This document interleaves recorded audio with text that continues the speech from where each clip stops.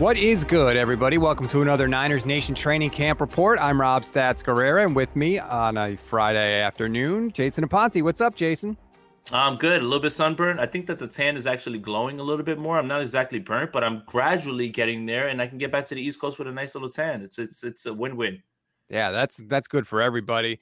Please, before we get rolling here, we'll give you everything that happened in day 8, but we remind you, rate, review, follow the Niners Nation Podcast Network. If you've gotten training camp reports, you've gotten 49ers in 5, long-form shows. We're pumping out 3 pods a day for you, so you know everything that is happening with the team, so please do that. And I always say, if you take the time to leave a review, we will take the time to read it on the show.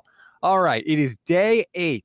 Let me ask you just a kind of a 10,000-foot view question, because this is something I said with Michelle Majuk on our long-form show today. Have we reached the point in training camp where we really can't learn anything more about these players than we already know because they're practicing against the same people, because they're running the same plays? Not necessarily. I think that's a fine way to look at it, and I think that that's a valid way to look at it, but I don't think necessarily. I think that there is steps for growth, especially with the receivers against secondary guys. I think going against certain guys, understanding what they're trying to do, sizing them up and making moves on them, especially for Trey Lance going forward with pressure in his face, going through progressions. I wouldn't necessarily say that we have stopped learning about them, and I think that's what's the beauty of training camp. I think once you get to like that last week of camp is where you could start saying, yeah, you know what? This is what they are at this point. I wouldn't want to put such a blanket statement on everyone at this point after only 8 sessions. I'd like to thank Spy Nick Danger watching on the YouTube page. Gave you some fire emojis, Jason. Obviously a big fan. You had an autograph request today at training camp. You are blowing up. I did. But you know what? Forget that. The best part of being at camp was, I was sitting up and someone heard me speaking to someone, and the guy turned to me and said, "Oh, you're Jason Aponte. I was just listening to you and Rob on the way in here, and your voice was the thing that I understood." So I wanted to give you that shout out as well too, Rob. There we go. I love it. That's good. See, this is the reach we have. This is why if you haven't followed yet, what are you doing? Smash that follow button. I promise we won't let you down. Okay, day 8 of training camp. You know what? They were off Thursday, and I missed it. I missed it already. Don't go away from me. So on day 8, what was the biggest thing that jumped out to you? Today was Elijah Mitchell's best day, far and away. I mean, I think that he had a bunch of runs. He looks big. I don't know what it was about today that he just looked bigger and stronger, but he had a great day today. And Trey Lance probably had one of his better days in terms of short intermediate throws, things that you expect from a Kyle Shanahan offense. Sure, he missed on 2 of his 4 deep attempts. Some were on 1-on-1s, some were in 11-on-11s. But one was where, Emmanuel Moseley, I felt, had really good coverage. It wasn't really anywhere he could go with the ball. But I think that Elijah Mitchell clearly had the best day of all of the players today. And I think that this is one of Trey Lance's better practices, better sessions for sure. That's encouraging on the Mitchell front, because I feel like he's kind of just been there, around. No one's ever said anything bad about him, but I was hoping that he would kind of take the next step. And I know that Kyle Shanahan was talking afterwards about the thing that they want to work with him on this year is squeezing every last drop from a lot of his runs. A lot of the time, if his vision was a little better, there was more meat on the bone. And I tend to agree with Kyle. That was something I thought last year too. So I'm hoping that we get to see that this year with Elijah Mitchell and he takes that next step. And today you really saw it. I mean, if the play just doesn't get slowed down at the end, he has a 90-yard touchdown on one of the first runs. He literally broke through one of the holes. He had it, and he would have ran right by Jimmy Ward and just slowed down. That's just how the play went. So, yes, you're starting to see that a little bit. And I would tend to agree with that Elijah Mitchell, while he had an incredible season, there were some plays where he could have hit another hole, hit another gear, maybe sometimes, and had a little bit more. So, yes, I agree with Kyle on that.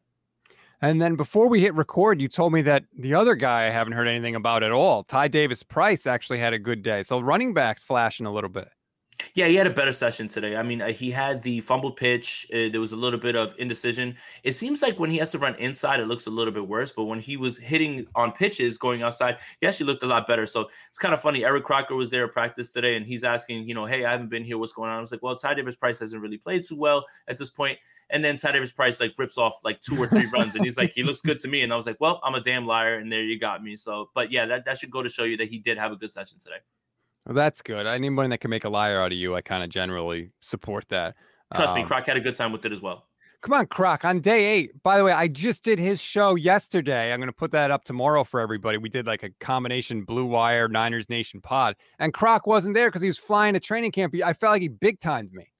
I mean, that happens a lot, man. I mean, don't feel bad. I mean, he doesn't answer texts like that. I mean, if anything, this podcast is going to go from talking about training camps to the fact that like Croc is big time to some people, man. He's getting a little too big for the small people. Let's see how it is. Blowing up, forgetting about us little people. By the way, if anybody has any questions, feel free, drop them in the chat. We'll be happy to answer them during the course of the show today. The other thing I want to talk about is the offensive line. Kyle Shanahan was asked a lot about that after practice as well. It seems like Daniel Brunskill is the center, at least for now. Yeah, he is, I think, at this point. I mean, he, again, was up with the first team. There were some inaccurate snaps that happened, and that led to them working after practice, which is kind of what you want to see. And again, you want it to happen during training camp.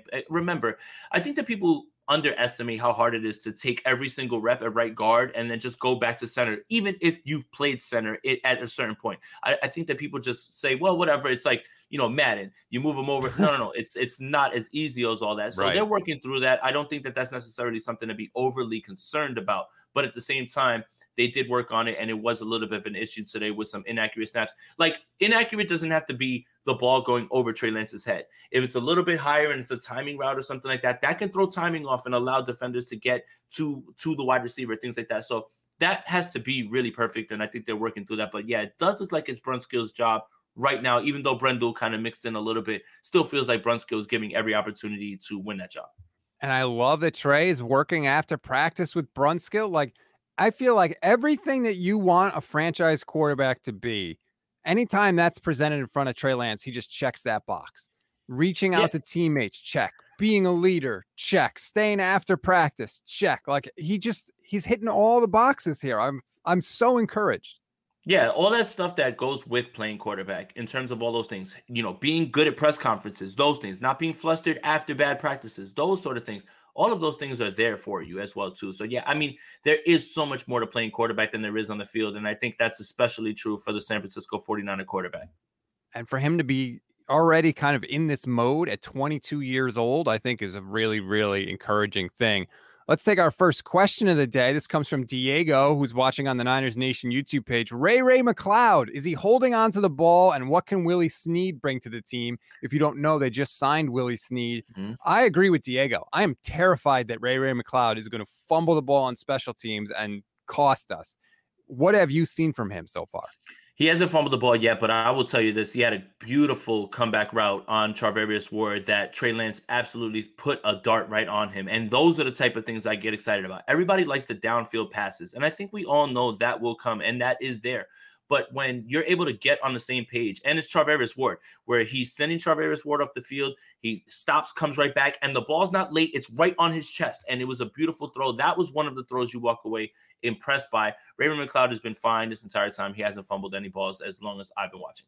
All right. Well, that's encouraging.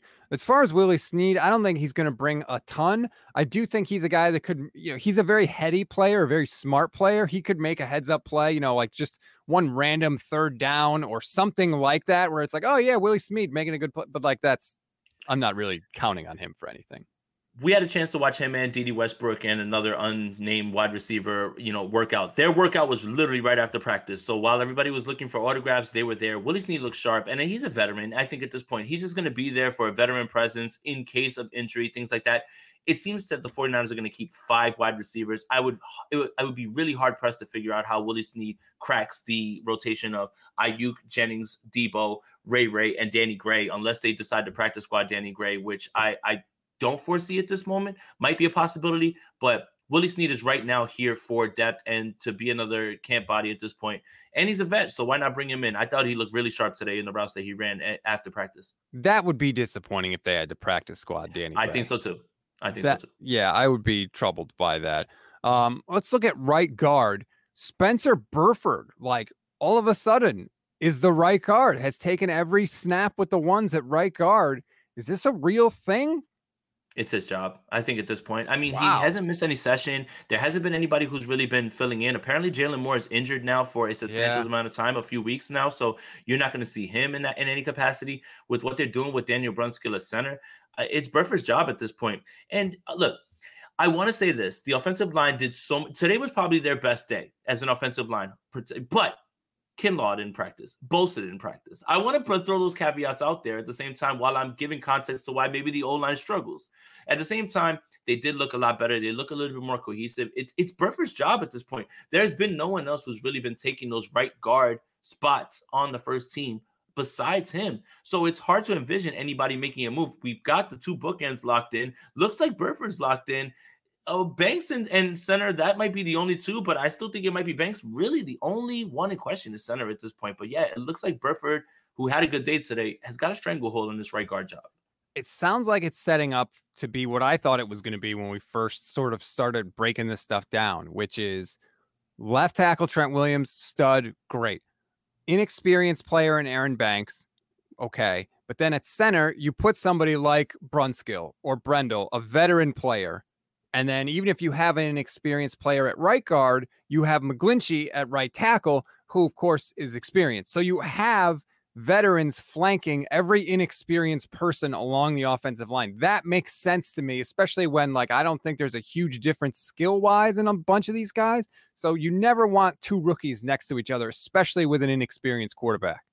I think that's a great call. And if you listen to Kyle Shanahan talk today, he basically said, whoever it is that we have right now that's competing for center, that's it. No JC Treader, no Billy Price. That's it. Like, they're not going to someone else. So for better or worse, it's going to be one of those guys. But I think that's a great point. Like, Aaron Banks being at left guard, who better to have to your left than the best guy in the world, right? You know, right there at right guard. If it's going to be Burford, Mike McGlinchey has a grasp on this offense, and he is experienced for better or worse, no matter how you feel about him. I'm not going to get into that whole debate again, but yes, it's good to have experience on both those sides. You know, just one guy has the best at his position on one side.